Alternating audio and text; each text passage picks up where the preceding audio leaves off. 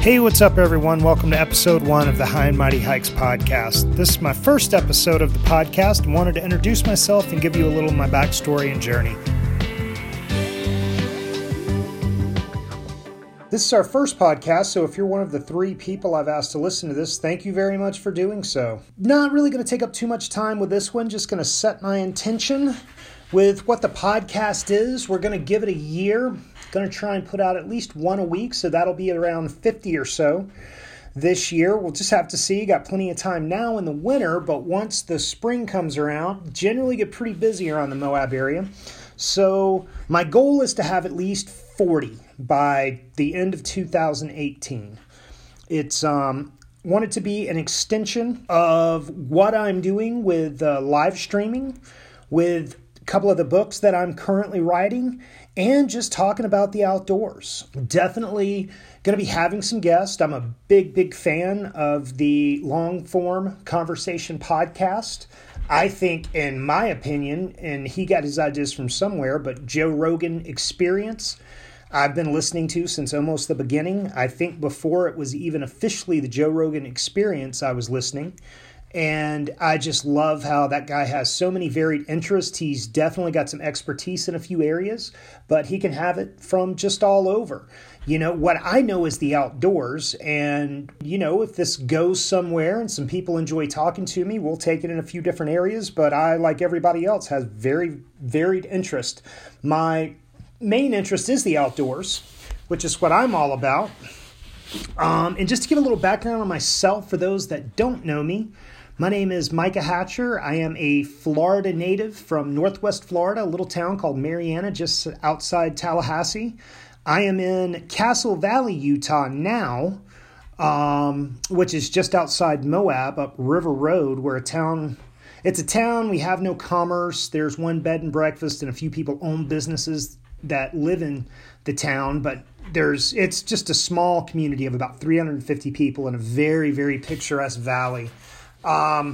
It's the view to our east is Castleton Tower and Periot Mesa, Dobie Mesa, Sister Superior Towers, which John Ford called the Little Monument Valley. It's been featured in many John Wayne movies, lots of westerns, most recently Westworld. It is the view of the Southwest. Very beautiful place right at the base of the La Salle Mountains to the northern part of that. And just love it here. We are currently trying to simplify our lives. We're going to go full road warrior coming up. That's our intention anyway. So hopefully by the summer, we're living out of a pull-behind trailer and going to try working in some other areas of Utah and southern Colorado, northern New Mexico. And that kind of takes me into who and what I am, or what I do, not so much what I am. I'm still trying to figure that out myself, like most of us are. But what I do, I am a backcountry guide here in the Moab area, specializing in hikes, arches, canyonlands. What I enjoy doing in my style of hiking, I like to call technical hiking, where I like to get up on rims. I like to hike up big elevation changes and get on the edge of cliffs where the view's best. That's what I like to do. Anytime I ever went hiking, my favorite part was always the approach. I really enjoy actually doing big approaches, hiking up to towers and taking in the view instead of, that's where the journey's starting for some people, where they scale the towers. But professionally, where it all came about is my friend Mac, his girlfriend at the time, owns a local bed and breakfast, and the guest would always ask him to take him out hiking. Well, after doing that for a couple of years, he got in a situation where he had a job change. He had been hired by these guests staying at the local bed and breakfast, and after a couple of years of just going out and doing that, he decided he didn't want to work in a restaurant anymore, and he went and pulled the permits and got the insurance, and Hike Moab was born. He primarily did it in the beginning, but whenever he was on his tours, he asked me if I would. I honestly, looking back on it, didn't really think much of it, but I was like, sure, man, you're going to pay me to go hiking? No problem. So I got my first aid and CPR cert, the required things to have, and we started. That's been, I think we're going into our 4th season. So that was about 3 years ago. What I didn't know at the time, that was going to change the trajectory of my life. I didn't know that I was going to enjoy it as much as I do.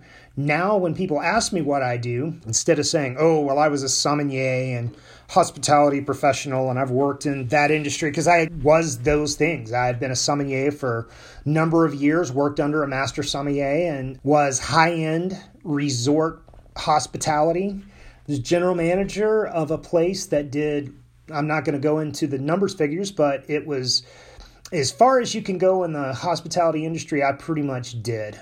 Being from Florida, that's, tourism is the number one focus in that state. And I was a tourism professional and did really well financially for a while.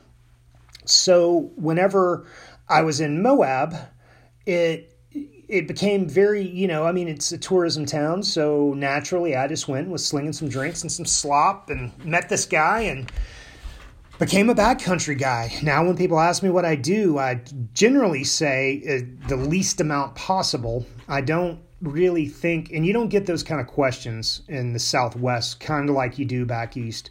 But if I was going to tell anybody what my profession is now, it's backcountry guiding. That's where my passion's at. I didn't know that I was going to take to it as much as I did. What it did allow me to do was just to get out there in the outdoors and experience that every day. You get asked very common questions that put me on to the geology aspect of Moab. It is a geological wonder. It had been an inland sea about 112 million years ago. That sea has filled and evaporated a total of 29 times. When it evaporates, it leaves a layer of salt about 7,500 feet thick. The fresh water brought in all the rock that the monuments and structures are made out of that are eroding, that are making the arches that we're famous for. From the fens is what makes us unique, that we're the highest concentration of sandstone fens in the world. The only other place that's even close is Jordan. But, I don't see myself going to Jordan anytime soon. So, yeah. Becoming a backcountry guide changed the trajectory of my life, and I never would have thought so. It was almost kind of a, sure, man, I'll do this, help you out while you're out of town.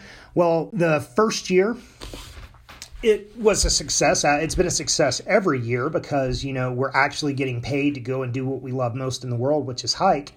But the first year, numbers did pretty good. I learned a lot. I knew that I needed to step my game up. I'd get asked questions about things that I didn't, so that would make me go and do the research. I learned a whole bunch. And more than anything, I just found it to be rewarding, getting up early, meeting the folks. The Fiery Furnace is what we built the business on. That is no longer allowed to be guided by a commercial guide starting at the beginning of 2017. That's sort of when I started another thing that's changed the trajectory of my life is live streaming. Matt discovered live streaming a couple years ago through his music, and whenever we were told that we weren't going to be able to guide the Fiery Furnace anymore, which was 98% of our business, if not a little bit more than that, it was pretty much all our business. We did a few other hikes and we're open to many things. But that was the number one and hike that we did. I wound up doing the Fiery Furnace. I've been through a little bit over 400 times. I got to about 380 professionally. So I started looking for ways to market the company, and with having no money to invest, went free. Knew Mac was into live streaming, so started live streaming on Periscope. That has taken on a life of itself. That has been another extension to the guiding. It's very, very easy here in Moab because it's such stunning landscape that I can just hold the phone up and show it, and it's intriguing to people.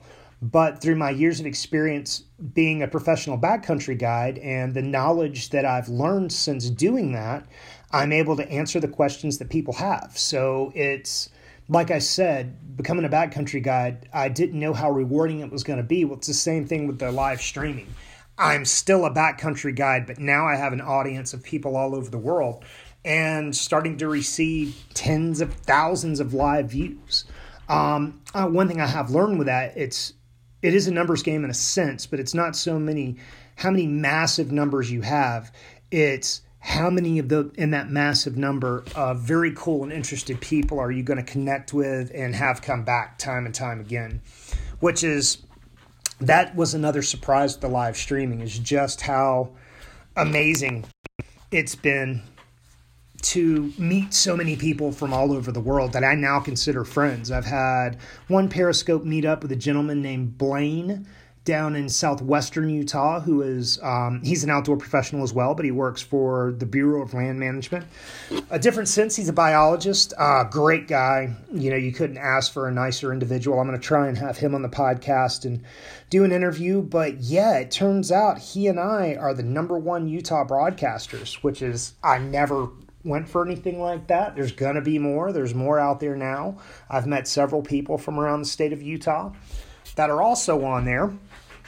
And so, yeah, we want the podcast to be an extension of that. And, you know, it is not to be egocentric or anything like that, but it's my podcast and I'm going to talk about what I want to talk about. I just want this to be an extension where I can talk about the healing aspects of the outdoors. I am not your typical outdoor professional in the sense that this probably never would have happened if I hadn't have been in a car accident and broke my neck in 4 places in 2006. I was told I would most likely never walk again. I didn't know it until after the surgery. My parents were told that I might not even survive the surgery. I broke cervical spine vertebrae 1 and 2 in half, which are now fused together.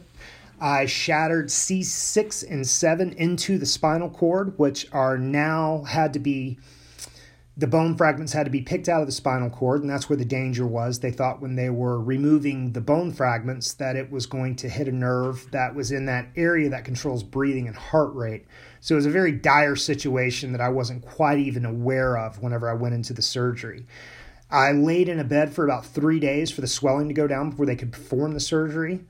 I never lost feeling in my feet. I was so critically injured that they wouldn't even touch me. The neck brace was on sideways, but they got that first neck brace on me, and they weren't going to touch me until the swelling went down. They didn't know if they shifted or moved me, if it was going to kill me. That I was so critically damaged that just a bone fragment going into the right nerve could have ended it all right then and there. Long story short, as far as that goes, I did survive. It took me about a year and a half before I was confident walking downstairs. Walking upstairs was one thing, because if you fall going up, you just fall down.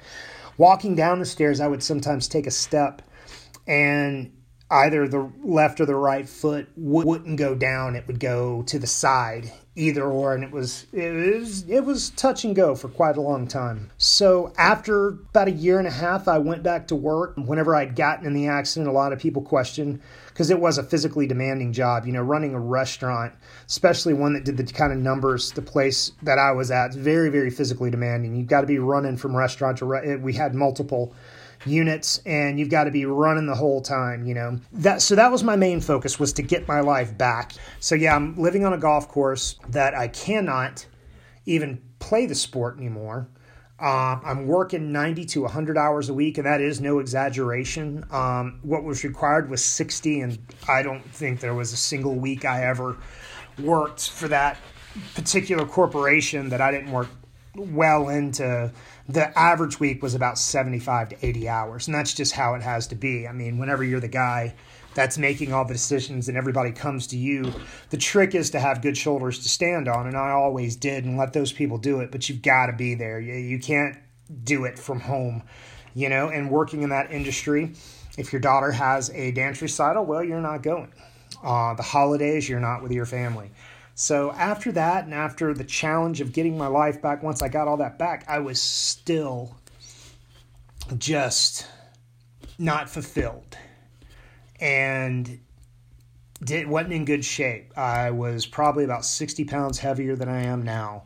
I am just miserable, and it started coming out in many, many different ways. Well, I had a young daughter at the time who, without going into too much, I'd been a single father for a number of years.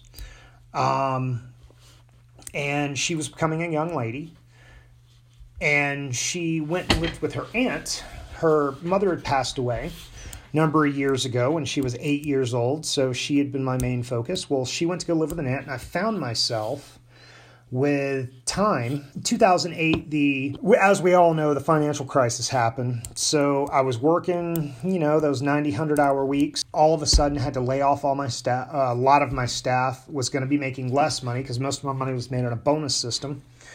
And it's like, well, it's even out of my control. I can work as hard as I want to, and then something can still tank and do it. So I went in and had a food truck.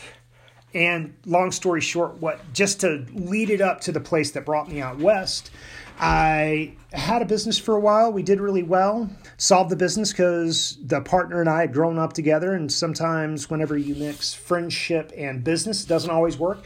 And we were being successful. We have no doubt would have been successful. But in the beginning, after having that little bit of success, we both parted ways. But I found myself with plenty of time on my hands. My daughter was where she needed to be, and she was happy. So I attempted a cross-country hike. Did go as planned, as most things don't. I spent a couple weeks in preparation, preparing what I was going to do, where I was going to go. Where it all comes from is I met a gentleman named Claude Ashton Thomas, who was a Zen Buddhist monk in 2002.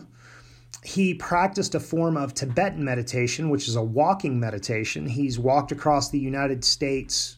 He's probably lost count of how many times. He's walked from Poland to Vietnam, which is about the span of Russia. To just say lightly, this is what he does, is he'll sets out with his robes, his beads, and a begging bowl. As a monk, he took a vow of poverty. And just sets out and walks. People pay him for this and sponsor him, and he does a lot of good in the world. I had studied or attempted to study, was interested in doing a noviceship, but at the end of the day, I don't think it's about aestheticism. I think it's about a personal commitment to yourself. Enlightenment is found within that old story. If you meet the Buddha in the middle of the road, kill him. I found to be true. But yeah, so here I am. Plenty of time on my hands. Something I always wanted to do was walk from one side of the country to the other. So I set out and did it. Walked, caught a few rides, hitchhiked some, stayed with a friend in Oklahoma for a couple of weeks, found many, many places to be very, very beautiful. Whenever I would find a very beautiful place, I would generally stay a little bit longer. When I came into town, I did stay in hotels. I didn't camp the whole time. I would definitely buy myself food. I didn't take that aesthetic style of doing it, but I knew that if I didn't take that chance and do it then, I was never going to do it. I always intended to go back to Florida and eventually go back to work doing what I did, but that's not what happened at all.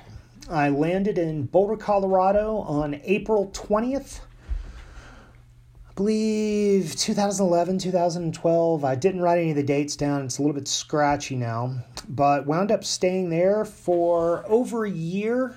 Met a good friend that's still friends today, Burton Dibble, goes by Bert. Worked as an arborist at his business. My intention was to rest up in Boulder for a while. I'd heard about Boulder, what a cool place it was, and I always wanted to see it. So I thought I would set myself up there, and once I arrived at Boulder on April 20th, the intention was to rest up for about 6 months and work as an arborist, save a little bit of money, get a place to stay, have something to come back to, and I was going to ride a bicycle from Boulder to San Francisco. Well, immediately working for Bert as an arborist, I had gotten climbing big cottonwood trees every day. I tore my meniscus, which took me off the road. I thought it was going to pretty much end there. Stayed in Boulder for a little while. And after a few months of there, I was having to make the decision, what am I going to do? I didn't know if I didn't want to get off the road yet. I was really enjoying riding still and just soaking up Boulder. Didn't really want to stay in Boulder either. It's a beautiful place, but I didn't come to live in a city. I came for the outdoors and to experience the outdoors, which I was doing there. Had a injured leg, so I couldn't do the bicycle trip. Thought, well, maybe it's time that I start thinking about going back to Florida and going back to work. This has been a great trip, but I met a young lady online who today is my wife from Moab, Utah, that I'd heard of this place, Moab, before from my friend Bert, other people. Met this young lady, took an interest in her, thought I'd come visit. I did, came, and it was just an amazing place. It was in the middle of winter at the time, probably late January. when I saw, which can have very, very brutally cold and icy winters in Moab. We're not having any the last couple of years, but that year it was sub-zero freezing temperatures and lots of ice and snow, and didn't get out, but, just standing in Moab and looking at the cliffs, it's a very intriguing place. But fell in love with her. She is now my wife today. We will be celebrating our 5th wedding anniversary in 2018. But long story short there, went home, grabbed all my stuff, and came back. And we had a courtship for maybe a few months before we were married. It was very, very short courtship. I don't think anybody's more surprised than we are that we're still together 5 years later. And the intention, I'll be with her until one of us is gone anyway, which hopefully it'll be me first. I can't imagine life without her. But that is the story of what brought me to Moab. Now, the living in Moab is a different story. Moab is a very, very interesting place. It's basically a mining camp. Moab's a little over 100 years old, very, very new town. But Utah's like that. Utah hasn't really been around. It was just a territory for a long time. And being from the southeast and being from a very old part of the country, which we're a new country still, it's been kind of interesting. So it was just sort of a farming community, and not many people here until Charlie Steen made his big uranium discovery in the early 50s, and then it swelled to about 12,000 people, I think was the 10 to 12,000 people was the peak. Today it's a town of about 5,500 people that gets about 3.4 million visitors a year to Arches, Canyonlands in the area. We're on the big circle for the Mighty 5 tour, which is the 5 national parks that are within Utah. And the tourist industry is booming. The local economy flourishes. A small number of people are getting rich off of it. The rest of us are just trying to get by. It has very, very stagnant wages in a lot of ways. I had wanted to be a tour guide when I got here, but when I went and filled out the applications and they told me they pay you about $8 an hour plus tips, which would work out to being $60, $70 a day, I never went for it. And that's where Matt came in when I met Mac, and he started the company. He actually pays a living wage. It's more of a partnership between us now. He does own the company, but he is taking more the administrative role. I'm more into living my life than I am making a dollar, and don't get me wrong, if you give me a choice of with or without money, I'm going to take with money every time. I'm not some sort of socialist or anything. I'm absolutely a capitalist, born on the 4th of July, red-blooded American as far as that goes. But for me, the focus is just my quality of life and not how much money. And I live a very good life. I sweat the bills like most people do, but that's just also part of the American experience now. Being working class, which is no problem. I'm from a long, long, long line of working class.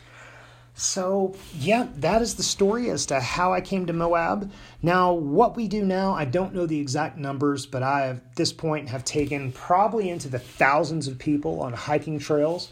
Mostly short hikes. I'm definitely up for the bigger hikes. And in my personal life, I do really big hikes. 20 to 30 miles is not unheard of in a day. But normally just the smaller sites that people want to see while they're in Moab. Being on the Mighty 5 tour, most people come into the town and they want to see Arches, they want to see Canyonlands, do their time with us, and then be on their way and go see the next spot, which is just fine. I know those well. It does get a little bit redundant. It still beats working in an office or working in a restaurant any day, so I'll take that. In my personal time, and that's generally how it works, I do the bigger hikes in the area. That's when I do the technical hiking up to the rims and getting on top of the mesas and hiking to the base of the desert towers and all that good stuff and a lot of backcountry stuff. And that's where my goals lie. For this year, what I got coming up, I'm not really sure. I'm going to get down to Needles a few times. Of course, Bears Ears I'm going to get to. Started branching out and learning a bit more about southwestern Utah, which we're also considering maybe living down there part of the year. Definitely going to be getting over to southern Colorado where my friend Adam is and hiking a couple 14ers. I'm more into desert trail hiking than I am summit hiking, but definitely want to get into that.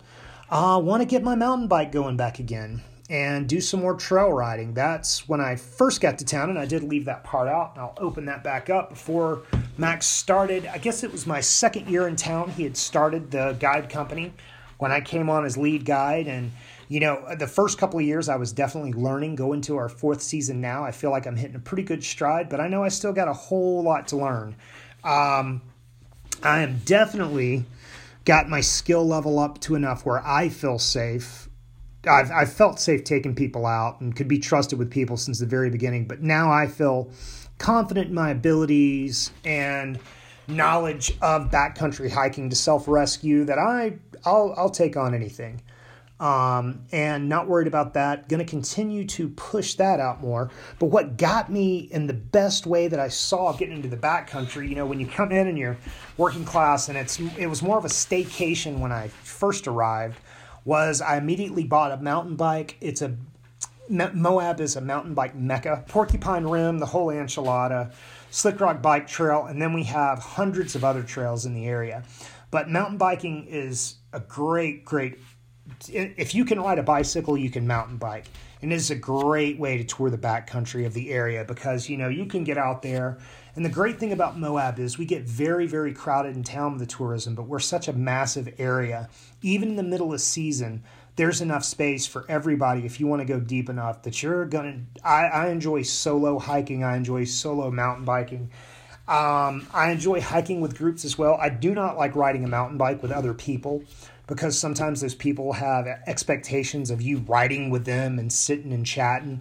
That's not why I go to the outdoors. I go to the outdoors for myself and to feel a part of the outdoors. Mountain biking enabled me to do that. And I got out and saw a lot of the area. I would just read about a trail with different trail reports and information. And I would just go do that trail. And all over Utah, I've done that. I just go down to southwest Utah, look up what are the best mountain bike trails in the area, say goodbye to my wife, and go mountain bike all day. And that really, really got me into the outdoors. I got so busy the last few years with the tour company, haven't been able to mountain bike as much. So this year I do intend to get the mountain bike back out and start riding it some more. Continue with the live streaming on Periscope. Hopefully some of you guys that I've met a handful of really, really good people that were definitely supporting each other in the Periscope world. I'm going to ask several of you guys to listen to this, and if you made it this far, thank you so much, and you know who you are. But yeah, so thank you very much for listening. Going to be coming next week, I want to sit down and have my first guest. I'm probably going to do some more solo ramblings. Hopefully this will evolve as it goes along. We're going to let it happen naturally. It's going to be something we're going to give a year no matter what happens. Hopefully it'll turn into something else. But if not, I'm going to have a year of talking to a microphone. So thank you so much for listening. We'll be coming at you next week. This will be airing at the beginning of the week, and we'll probably keep that pace. Thank you very much, and we'll see you next time. Thanks for listening to the High and Mighty Hikes podcast. Check out my website, highandmightyhikes.com. There you'll find links to follow me on social media. You can read the High and Mighty Hikes blog and also subscribe to this podcast. Be sure to subscribe to the High and Mighty Hikes on YouTube for bi-weekly videos featuring my latest hiking adventures, outdoor gear, product reviews, and loads of useful hiking tips and tricks. Also, follow High and Mighty Hikes on Periscope. I broadcast from all over southeastern Utah on a daily basis. Thanks for listening. And tune in next week for my first interview on the High and Mighty Hikes podcast. I'll be interviewing Mac Lloyd, who introduced me to the world of live streaming, and he owns Hike Moab. See you then. High and Mighty Hikes podcast is brought to you by Hike Moab. If you're coming through the Moab area, give us a call at 970-325-3646. We specialize in hiking tours throughout Arches and Canyonlands National Park in the Moab area. You can also look us up at highandmightyhikes.com. Click on the Tours tab. We will gladly create a personalized hike for you that will complete your Moab experience. Mention this podcast and receive 10% off your first tour.